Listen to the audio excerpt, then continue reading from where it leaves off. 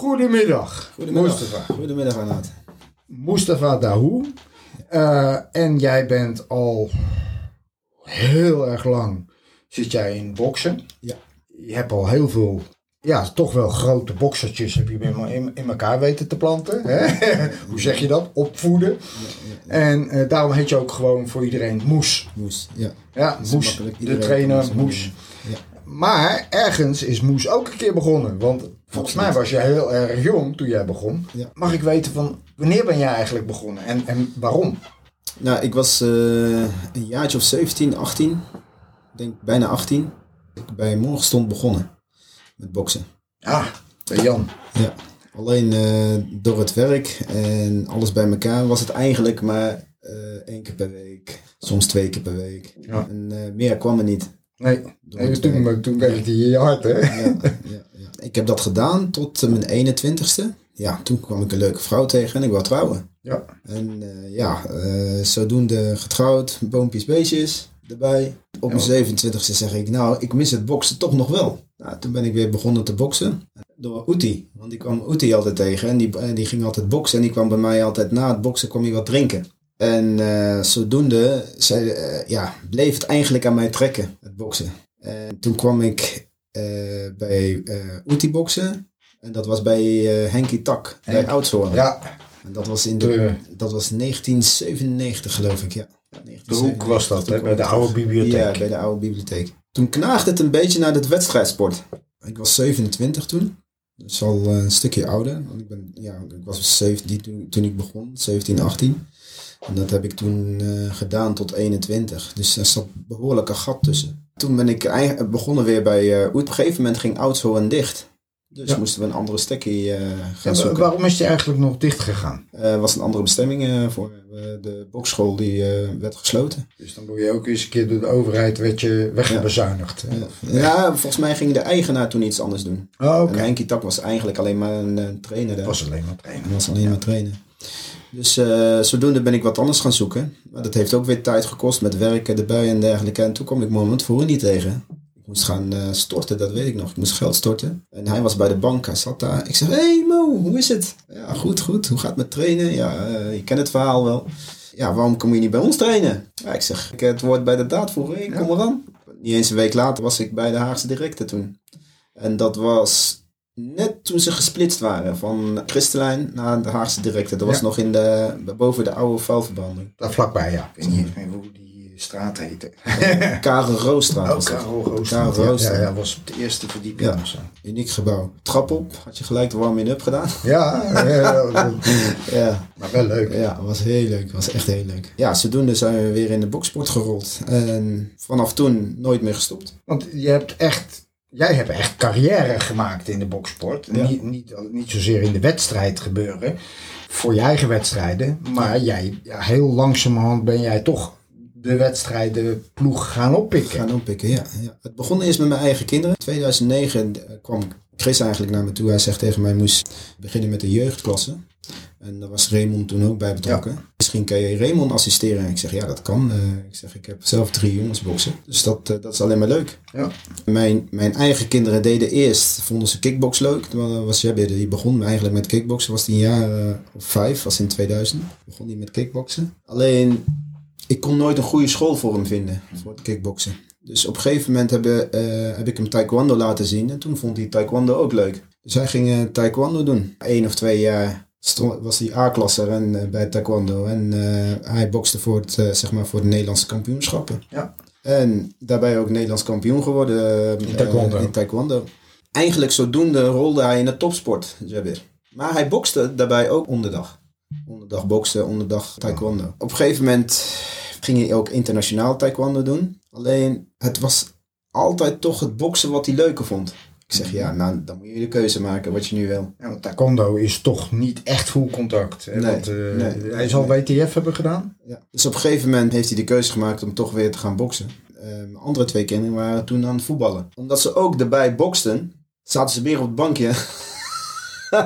dan aan het voetballen. Ja. Dus toen zei ik ook tegen hun van jongens, maak een keuze. Want jullie, je wordt ook een dag ouder. Op een gegeven moment moet je een keuze maken na 12 jaar. Ja. En als je de hele dag kijk, tot aan je 12e lekker in de breedte sporten is helemaal goed. Ja. Maar op een gegeven moment na je 12e moet je toch denken van wat ga ik doen? Ja. En toen hebben ze allemaal gekozen voor het boksen.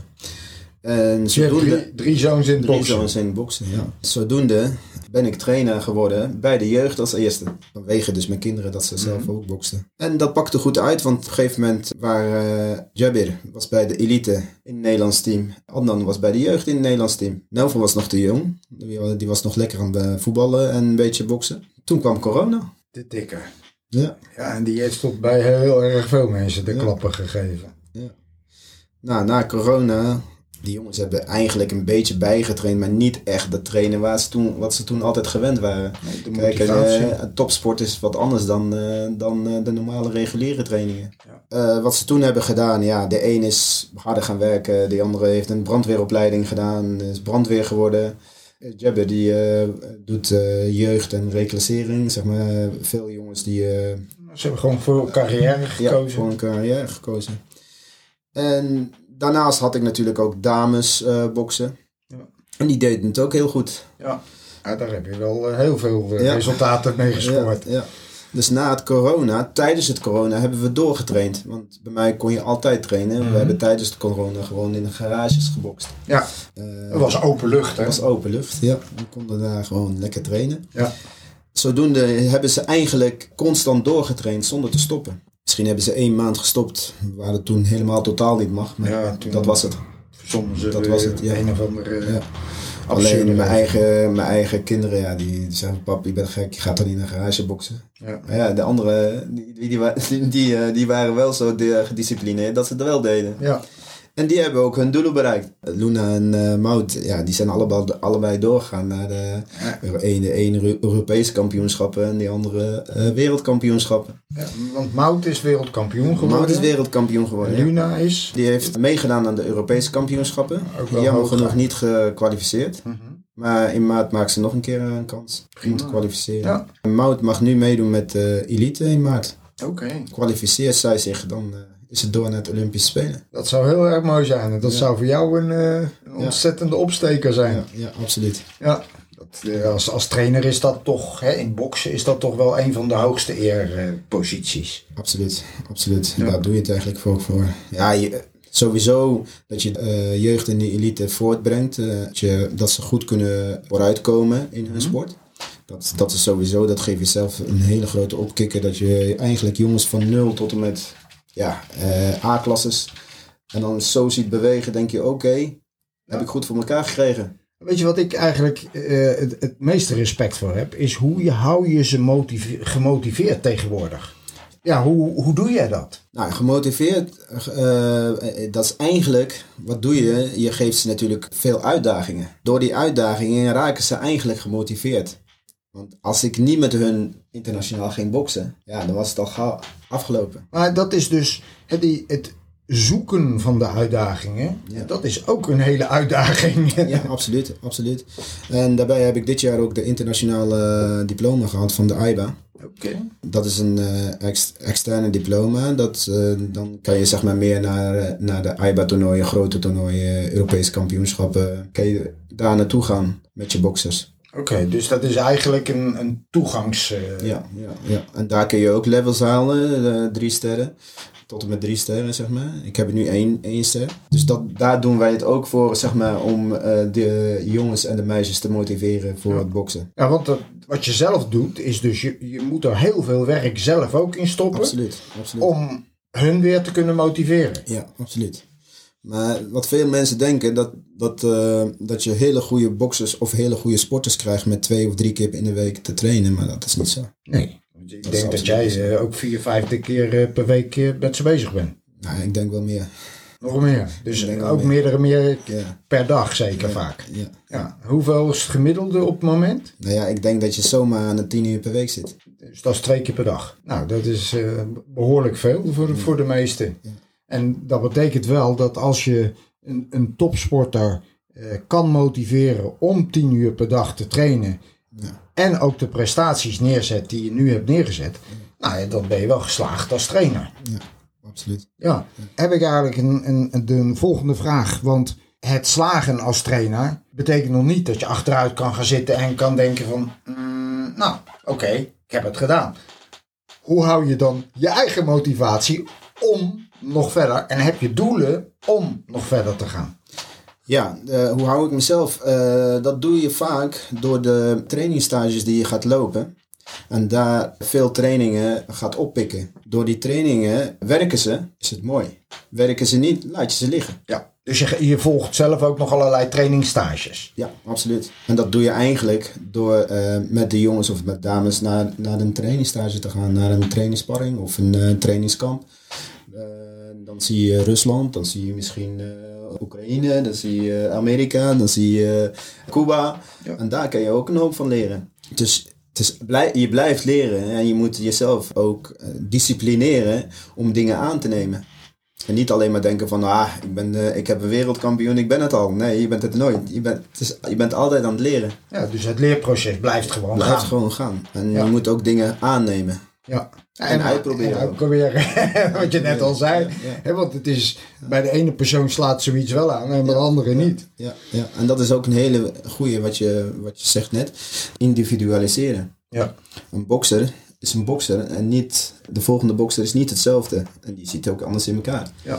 Dus daarom is individualisatie heel belangrijk. Benader je ook volgens mij tenminste moet dat, mannen en vrouwen, benader je die op een verschillende manier, technisch gezien of hetzelfde? Technisch gezien niet, maar tactisch wel. Dus tactisch worden ze op dezelfde manier? Nee, tactisch anders en technisch bijna op dezelfde manier. Oké. Eigenlijk bijna altijd op dezelfde manier. Ja, en waar zit dat verschil dan in? Nou, een dame is natuurlijk nooit een heer. Je kan een dame niet dezelfde trainingen laten doen als een man. Nee. Dat kan niet. Ongeveer, het kan wel in de buurt, maar de spieromvang en de snelheid zal nooit hetzelfde zijn. Ja, fysiek is totaal anders. Fysiek is totaal anders. En daarbij spelen ook natuurlijk veel hormonen. Ja. Een vrouw heeft veel meer hormonen dan een man. Mm-hmm. Ja, dus je moet ook aanpassen je trainingen in de periodes. Yes. Dus het is veel periodiseren van je trainingen. Ja. Dus wat dat betreft is het kweken van een vrouwelijke kampioen vergt toch nog ietsje meer aandacht en tijd en uitproberen dan van een mannelijke kampioen. Ja, en vooral luisteren. Luisteren, kijken, luisteren. Net als wat ik toen net zeg, als er iets niet werkt, moet je het gelijk laten zitten. Want als het niet werkt, dan mee stoppen en niet mee doorgaan van het komt wel. Nee, het komt niet. Ja. Dus, en hoe merk jij of iets werkt of niet werkt? Nou, op dat moment als jij met iemand bezig bent en je bent met een bepaalde techniek bezig of een bepaalde periodisering ben je bezig en het is te zwaar of het werkt niet, dat de meisje niet zo lenig is of ze kan zichzelf niet motiveren daarin, ja, dan moet je ermee stoppen.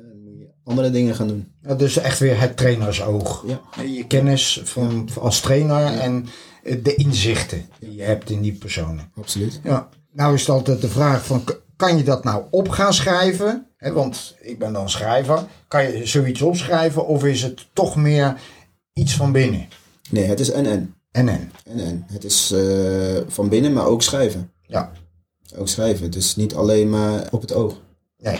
Dus je houdt echt goed bij wat je allemaal doet. En dat is een behoorlijke administratie, als ik zo zeg. Hoor. Ik heb ook van al mijn boxers heb ik gezegd wat ze wel kunnen en wat ze niet kunnen. En wat hun eigenschappen zijn, wat hun eigenschappen niet zijn. Want dat is eigenlijk belangrijk, zodat je altijd, als er een training is, nee, dit kan ze niet, dit kan ze wel, dit is niet. Zodat hij mij kan invallen, bij mij kan invallen. Ja, dus de overdraagbaarheid naar een andere trainer als je ziek bent of zo. Absoluut. Of vakantie. Ja. Nou, dat is doen niet heel veel trainers, hè? Dat weet je. Heel veel trainers die zeggen van, nou ja, neem maar over. En daardoor demotiveren topsporters ook vaak. Ja, absoluut. Als jij nu samen met mij een trainer bent en jij komt bij mij invallen en je komt in één keer bij een Mout of een Jabir of een Adnan staan, dan denk je van, oké, ik ken die jongens niet, hoe moet ik met hun omgaan? Ja, maar als jij mijn lijst ziet, een dag of 2 dagen van tevoren doorneemt, dan weet je precies wie je voor je hebt. Ja. En hoe je daarmee om moet gaan, dat zo zeggen. En het leuke is dat jij hebt echt het trainersvak, vooral in het boksen, helemaal geprofessionaliseerd. En dat verwachten de meeste mensen niet als ze met jou kennis maken. Maar daar ben je dus echt heel druk mee bezig geweest. Ja. En dat denk ik wel, dat mensen dat behoorlijk hebben onderschat, al die jaren. En dan zeg ik niet dat jij dat weet, maar dat hoor ik wel. Ja, om me heen hoor ik best wel veel van, Moes, hoe hou je dat vol? Ja. Dat hoor je wel om je heen. Want ik geef, als je mij ziet, ik ben eigenlijk gewoon 6 dagen actief. Ja. En dan kom ik van mijn werk en dan ben ik 4 uur in de sportschool. Ja, want je bent ook een volle tijdsbaan heb je er ook nog een keer bij. Ja. Alleen het is mijn passie en ik vind het heel leuk. Je hebt gezien dat het ook nut heeft, want je kinderen zijn nu ook succesvol. Ja, waren succesvol. Nu zijn ze meer succesvol in hun eigen beroepen. Dat bedoel ik. Ja. Maar in de sport waren ze zeker succesvol. Ja. De keuzes hebben zij gemaakt. Ja, absoluut. En ze hebben die discipline, ze hebben die doorzettingsvermogen, dat hebben ze meegenomen in hun werk. Absoluut. Het heeft sowieso altijd nut. En sowieso het boksport op zichzelf. Boksport is een heel gedisciplineerde sport. Mm-hmm. Je kan niet zomaar zeggen van ik doe maar een handschoen aan en ik stomp iedereen. Maar dat gaat niet. Dat gaat niet lukken. Bij boksen gaat dat niet lukken. Nee. Misschien bij een andere sport, maar bij boksen absoluut niet. Nee. Zeker weten. Moes, ik ben heel blij eventjes duidelijk te hebben gemaakt. Wat de mensen ook eens zien wat voor persoon je eigenlijk bent. En hoeveel hard je werkt voor toch wel op de kaart zetten van Den Haag als boksstad. Want dat heb je gedaan. Ja. Dat heeft heel erg lang geduurd voordat er weer boksers waren van enig formaat. Dat hebben we aan jou te danken wat dat betreft. In ieder geval. En de boksers, hè? Niet vergeten de boksers. Want die hebben het werk gedaan. Uiteindelijk moeten zij de discipline elke dag weer tonen. Naar mij toe, naar de andere boksers, naar hun collega's. Dat ze elke dag er zijn. En dan had ik er eentje, dat is Mout. Ik kan me niet herinneren dat het meisje 1 keer tegen mij heeft gezegd, Moes, ik kan vandaag niet. Ja. Dat kan ik me niet herinneren. Nee. En dat is een wereldkampioen. En dat betekent dus dat klasse krijg je ook niet zomaar. Nee, absoluut. Moet je keihard voor werken. Moet je keihard voor werken. Dus. En dat vergeten heel veel. Hè. Ze denken dat talent het doet. Maar talent kan het niet doen. Nee. Je moet hard werken. Ja. Het is en. Ja. Je kan talent hebben, maar als je niet werkt, dan haalt die harde werken jou in. Ja, altijd. Ja, absoluut. Dus ik dank je voor vandaag. En we zien elkaar in de toekomst weer. Sowieso. Dank je. Alsjeblieft.